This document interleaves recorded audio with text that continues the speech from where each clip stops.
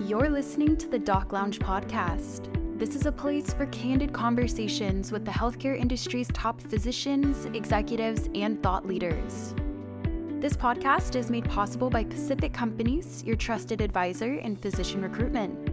I am one of your hosts, Cameron Steinheimer, and I am the marketing manager here at Pacific Companies.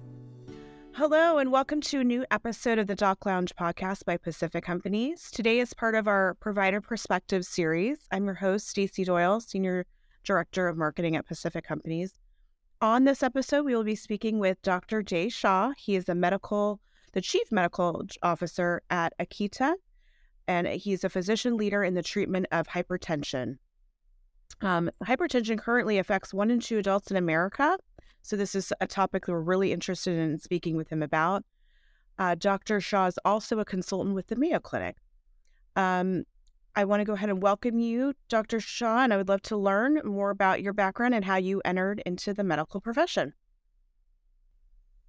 Right. Thank you so much for having me, Stacey. And so as you mentioned, so I'm a cardiologist by training and background. I started my medical journey almost 20 years ago now at the University of Missouri in Kansas City, and did my medical school there. It was a great experience. City General Hospital, sort of very resource limited. It was really, interesting, exciting, kind of a cool place to be a medical student because you got to do so much and were given so much responsibility.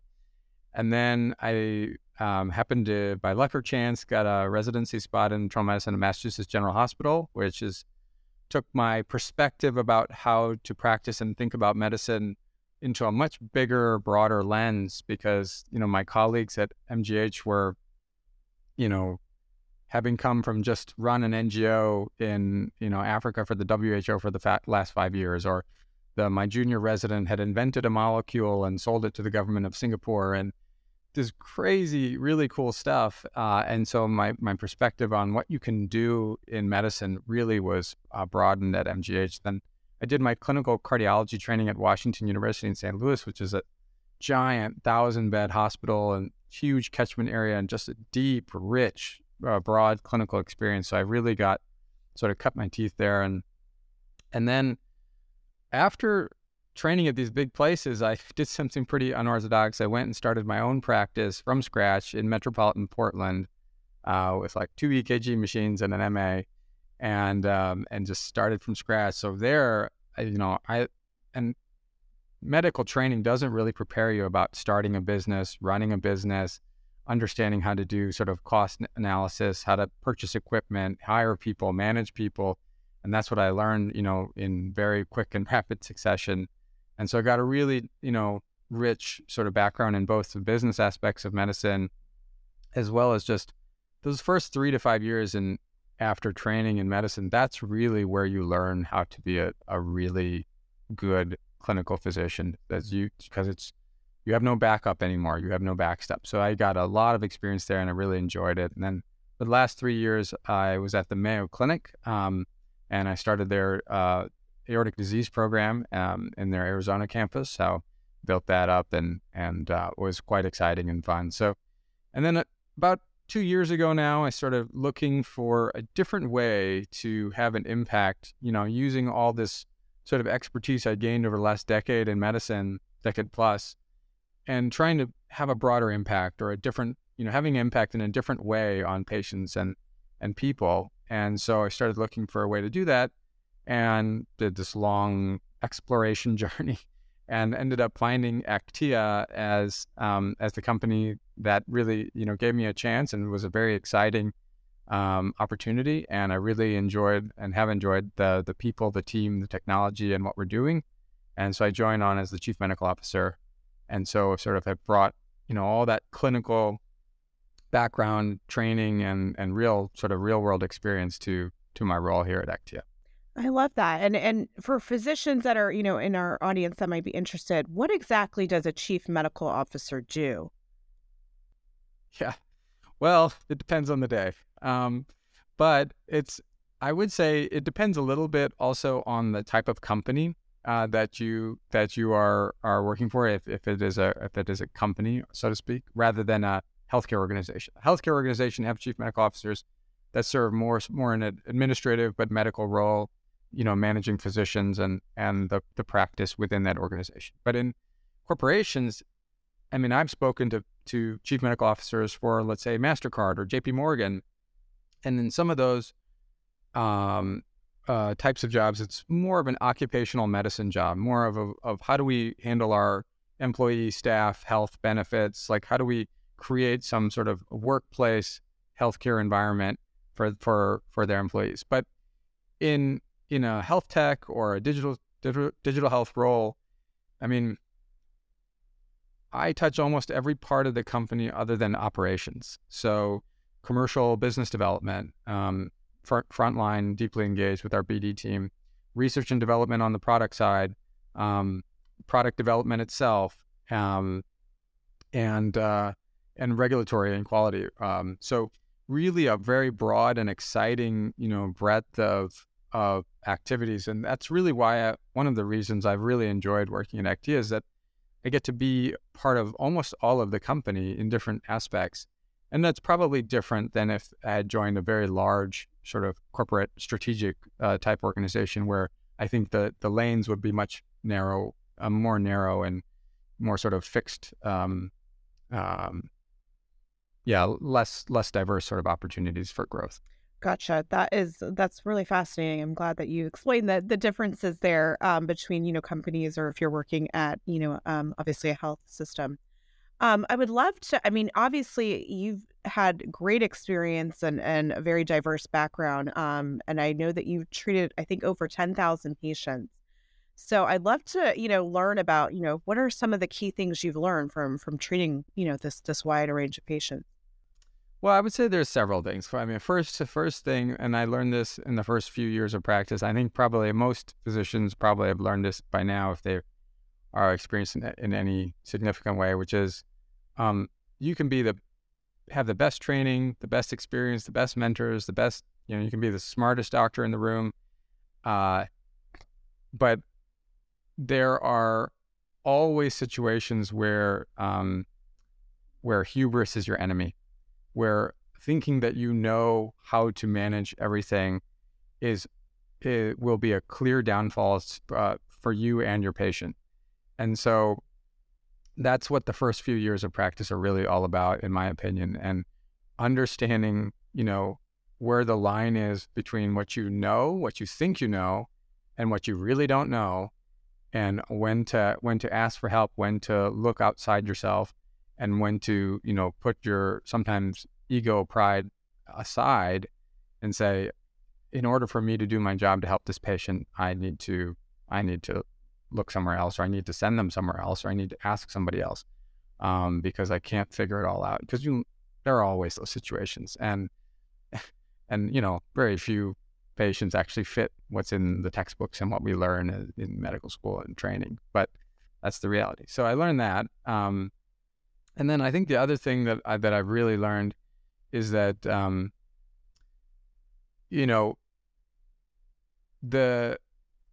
for me, this is a personal learning, that the journey has always been sort of these different, very different, oftentimes stepping stones.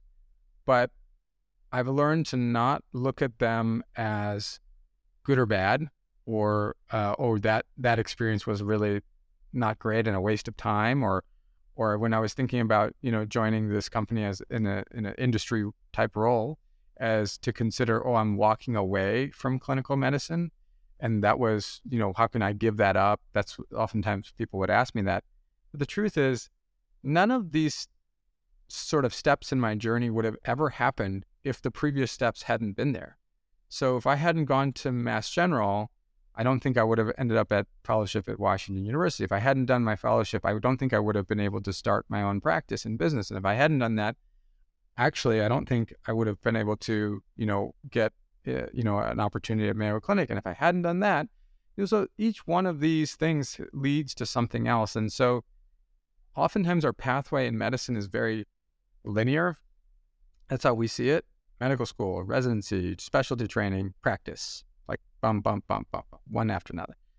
But the truth is, of course, we know our life is not linear and our journeys are not linear. So really accepting that, being grateful for all those steps and every one of those experiences, because around the corner, in the way you may least expect it, you may be using something that you learned 15 years ago in a way that now really empowers you. And that's really what I've experienced in my career.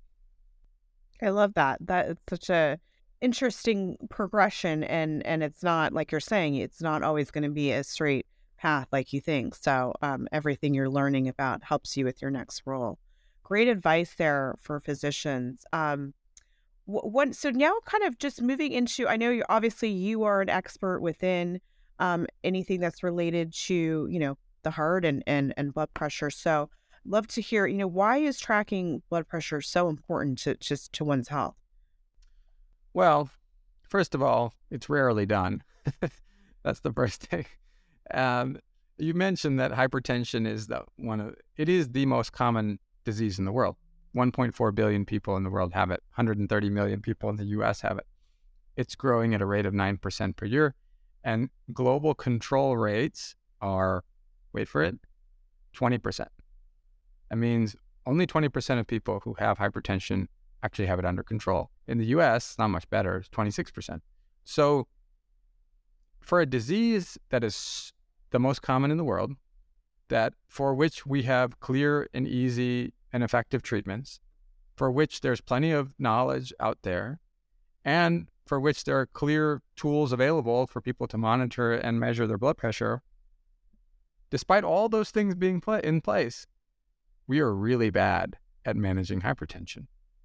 And the other thing that I think people often gloss over, even physicians and medical systems, is that hypertension is the primary input, or high blood pressure is the primary input into the vast majority of diseases that kill people. And it is the primary modifiable input into that. Heart attack, stroke, aneurysms, vision loss, kidney disease, diabetes, erectile dysfunction, reproductive disorders, pregnancy-related hypertension. Even there are multiple cancers that now with therapies have interactions with high blood pressure. And there is such a clear and vast array of diseases that are impacted by high blood pressure that it's very important to think of high blood pressure not as just a risk factor, like the way that sedentary lifestyle and, sort of obesity and things, like people just consider them risk factors. And we often talk about hypertension as a risk factor. That psychologically does not give it as much urgency as it should. Psychologically, it's just like, well, that's a risk. It could happen in the future. Probably not. But the truth is, all of us, are going to die from one of those things. The vast majority of us are going to have one of those events, one of those issues, one of those reduced quality of life from all of these diseases. And the primary modifiable input into that disease is often high blood pressure. So it is so crucial. And why, getting to your question really, is why is it important to measure it, is that a lot of the failings in hypertension care has to do with a lack of data, a lack of ability to even measure it. And if you don't measure it, how can you do anything about it? And that's the bottom line. What is the best way to measure it? And what are, obviously, in your role as Chief Medical Officer at Aktiia, what is the best thing that anyone listening can do? So, there are these technologies that have been around for 60 years, of the blood pressure cuffs. Everybody's probably familiar with that. It's an upper arm cuff. You have to put it on. You have to sit down. Your feet have to be on the floor. Your back against the chair. You have to breathe for 5 minutes. It has to be a quiet room. You have to have an empty bladder. You have to, not have eaten, drank, smoked, exercised, or anything for 30 minutes. Kids shouldn't be around. All these different factors to take an accurate blood pressure measurement. Now, you tell me, is that the environment that we all live in? Is that very fixed and, constrained situation and environmentally controlled? No. But that is the only way that blood pressure cuffs have ever been validated. So that is how we're supposed to take blood pressure measurements with cuffs. Now, the issue is, and one of the many troubles with blood pressure cuffs, other than having to take it in this very controlled and type of environment. It only takes the measurement at one point in time. So you've done all that sort of work, you've sat and modified your lifestyle, done all these things, but you get one measurement. And the truth is, with blood pressure, just like every other physiologic parameter, it's constantly fluctuating. So you're getting one point in time, you'll get a measurement, but you don't know what is happening the rest of the time with your blood pressure pattern and its fluctuations. And so that's what Aktiia has been working on, is a way to passively, automatically, and simply measure blood pressures at many, many points throughout the day without you having to think about it or to sit in one prescribed position or environment.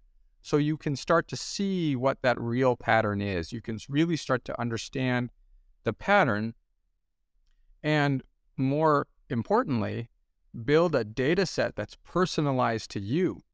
Your personal data set of your blood pressure pattern, of that primary input into all of those diseases that we are all, at very high risk for.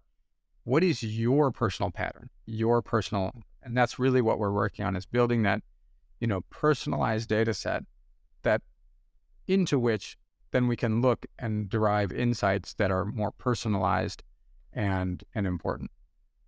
That sounds really incredible. What tell us a little bit about the technology that's behind Aktiia's, this blood pressure monitoring device. So the technology was developed in Lausanne, Switzerland, by our two co-founders at a very impressive sort of engineering think tank called CSEM. And they started doing this work almost 20 years ago now, looking at optical sensors placed on the skin and trying to derive physiologic parameters from those sensors. Remember, this started in 2004, so before iPhones, before wearables, before watches, before any of this stuff. And they really developed the seminal sort of ideas about measuring heart rate from these optical signals. So much of their work and patents are referenced by all devices now that measure heart rate from these optical signals. So then they started, after they did that for a couple of years, they said, well, now we really understand heart rate. What else can we learn from these signals, and what else can we look at? And they started looking at blood pressure.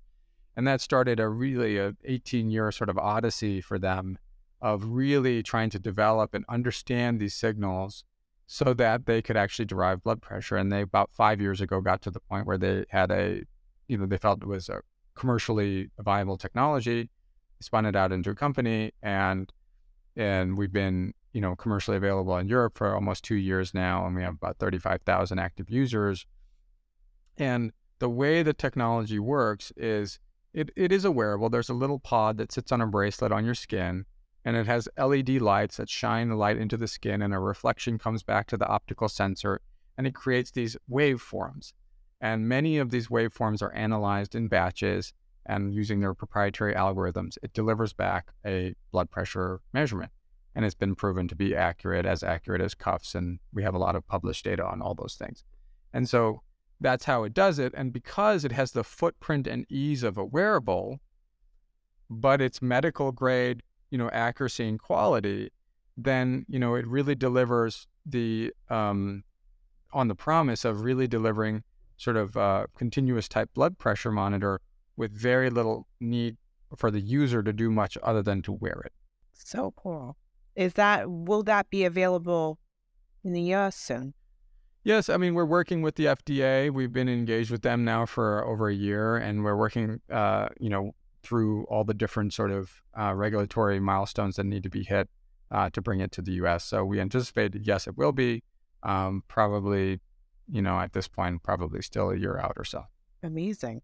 Now tell me, with all this data that you guys are collecting, how is this going to be utilized, or just tell us about data in general with wearables? Well, first, let's just talk a little bit about data privacy and security. So, because I think that's always top of mind, especially these days.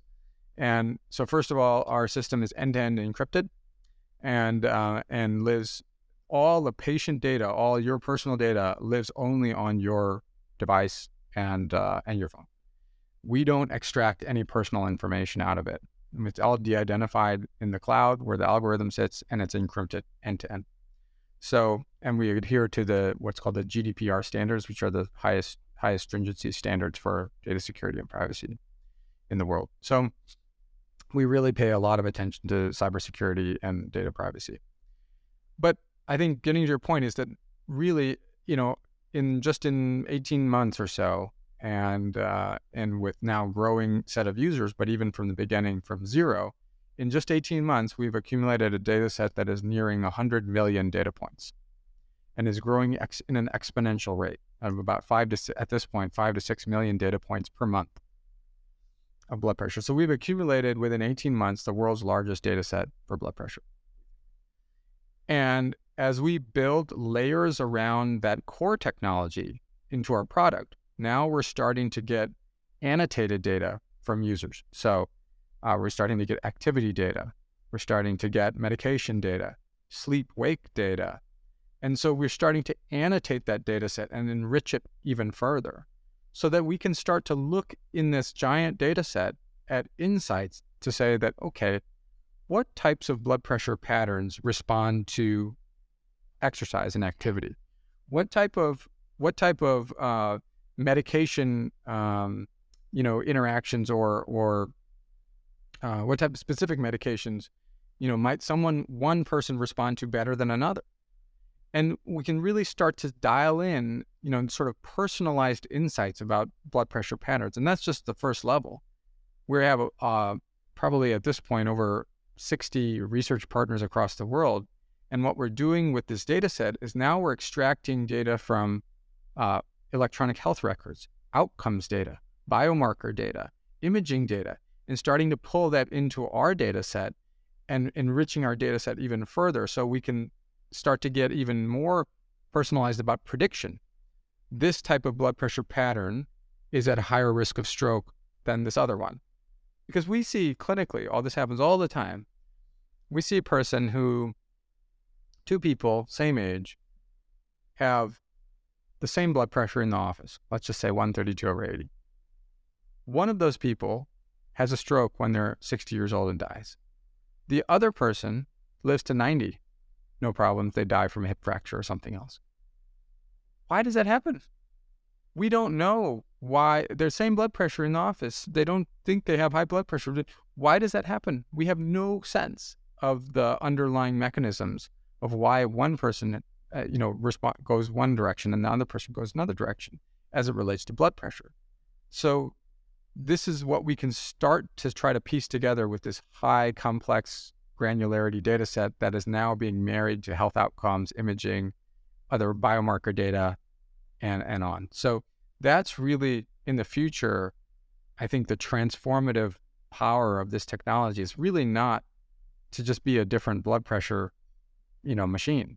It's really to accumulate this data set in an easy, relatively inexpensive, and in a way that, millions and billions of people could use all throughout the world, that really gives us insights that we have never even seen before. Maybe we're not even imagining the questions that we can ask into this data set, but we're just starting that journey. That's truly remarkable. And I've been hearing a lot about, AI. Is this a place where, that data set may be fed and then AI would be, kind of looking through that to kind of help with predict some of those, like you're saying, potential outcomes? I think certainly there's a place for AI within the product at some point. We're not sure exactly yet. I don't think anyone's really that sure about generative AI and where to put it into things, but we certainly are considering it in some ways, probably more basic ways than perhaps could be envisioned. But I think to make a more robust product experience, to make an iterative product, to make an engaging product, it would be great to have that interaction that only sort of an AI tool could provide using our data set and existing, literature and science. And then I think in the future, yes, I mean, there's certainly possibilities to embed it in other ways, but we're still working through all those things. Amazing. Real quick, how can physicians really lead digital transformation, from in where they're working. Obviously, you're a leader in this and in your role. So would love to just have you give that advice to our audience. Yeah, I think that's really important. I have, in this last year and a half, I've gone to all these different events, conferences, speaking engagements. Many of them are very expensive, flashy, big sort of events. And people go and they give a talk or they hear a talk and they post and social media and all this stuff. And I'm always struck by I'm sitting in the room in the audience, listening to this panel talk. And then I'm looking at them, the people on the panel, and they're very smart, they're very intelligent, they're very capable in their own ways. And looking at the audience also. And I look around and I say, who is actually a treating physician here? Who's actually a practicing nurse? And it's like less than 5% usually. And these are the leaders of digital health. These are the leaders of companies. These are the leaders of healthcare transformation, so to speak. The leaders of innovation in healthcare. But very few of them, if any, are actually doing the day-to-day work on the ground with a person, with a patient, with a staff, understanding like the real difficulties of practicing medicine. So I think it's crucial to have physician voices at that table, because what I've learned is that, I walk into these companies or have these meetings with whoever, strategic partners, VCs, other companies within my company, and people will come up with some idea or some thought, and it's not to say they're always coming from a good place usually, but you think about the idea and you say, yeah, in the practice of medicine in 2023 and for the foreseeable 10 to 20 years, that idea is never going to go anywhere, because I know, and any physician sitting in an office knows, that's simply impractical. And nobody's going to do that. And there are no incentives aligned for that. And people aren't going to change for those things. So it's very easy to sort of dispel those sort of flights of fancy or ideas. But at the same time, bring an innovative. You don't want to be a naysayer, and that's also a bad idea. So you bring your clinical judgment and say, well, that's a good idea, but to actually get that done and implement it in practice and actually make a difference to me and my patients and the nurses and the staff and everyone else involved in the day-to-day practice of healthcare, that idea needs these 7 other things and cut out these 4 other things. And then that idea can actually work.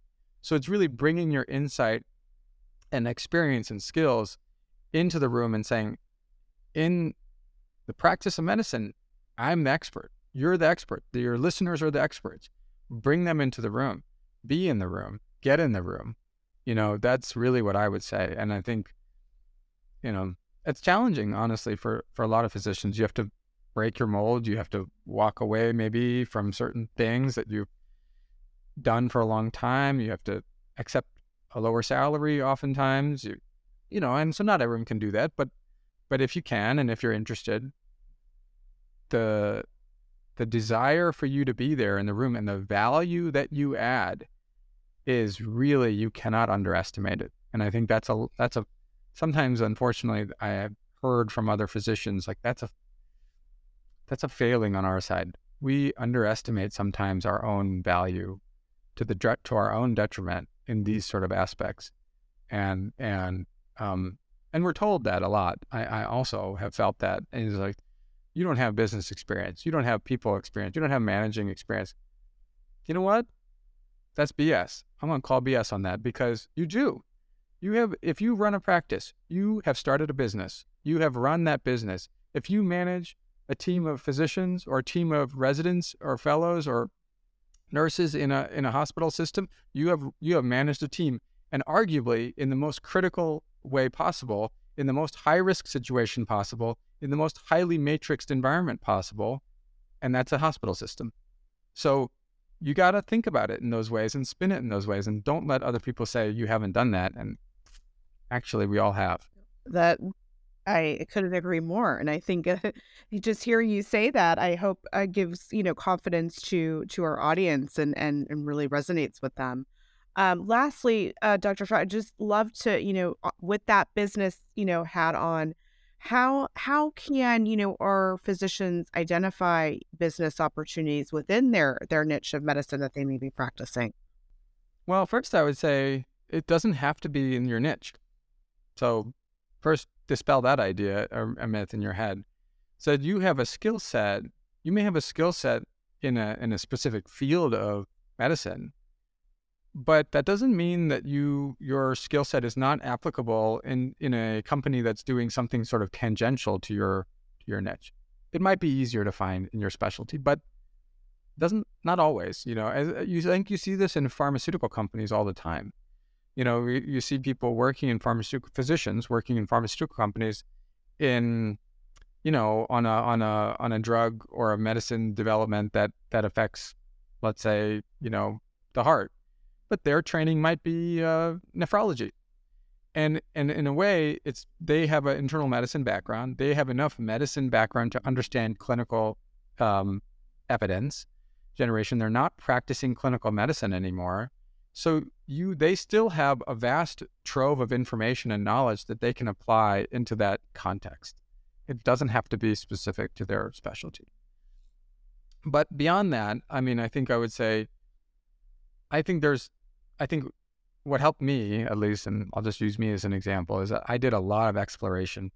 Before I made any decision or thought about it, I probably talked to over 100 doctors doing different things. And I probably maximized my use of LinkedIn to beyond its capacity. But I was shocked and pleasantly surprised that 95% of physicians that I reached out to sort of cold call responded. And they said, yes, I'll help you out. I'll give you 15 minutes of time. I'll take that phone call. No problem. And they were really kind, like irrespective of who they were, because, I think they had all done it themselves in the past.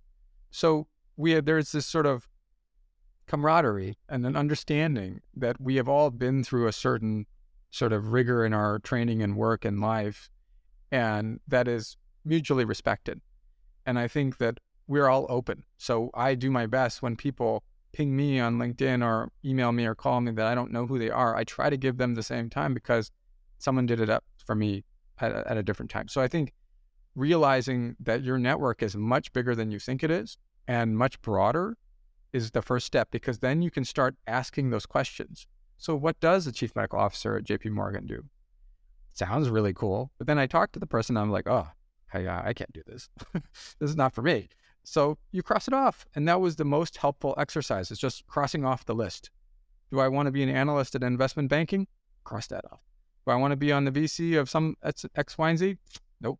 So one after another, I had these exploratory conversations and I just started crossing things off. So then the list of things that are actually that you would want to look at becomes much more focused, and you have more of an appreciation and understanding of what those mean and why you might like doing whatever it is. And then the last thing I would say is we have a distinct advantage is that we can dip our toe and take a try. So you can easily start in a consulting role. Don't quit your day job. Don't stop practicing. Don't give that up if you're not sure about it yet. Just dip your toe. Do some consulting for 6 months or a year. Try it out. Even if an opportunity comes up, negotiate part-time. Say, I'll do this, but I'll only do it 2 days a week. And I'm still going to practice 3 days a week. So no loss. If it doesn't work out, if you don't like the team, if you're not sure about the product, if you don't know what they're doing, and at the end of 6 to 9 months, you're like, this isn't for me.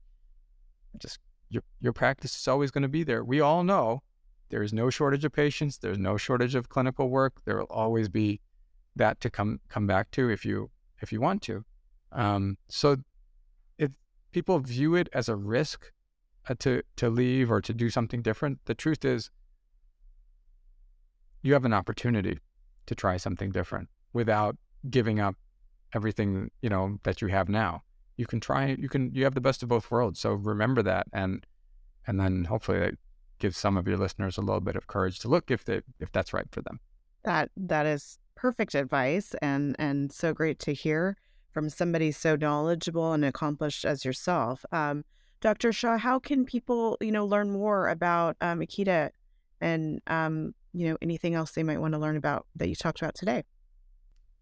Yeah, so our website's a great place to start. It's aktiia.com, aktiia.com. You can get on the mailing list. We'll just we push out updates, especially for the U.S. listeners.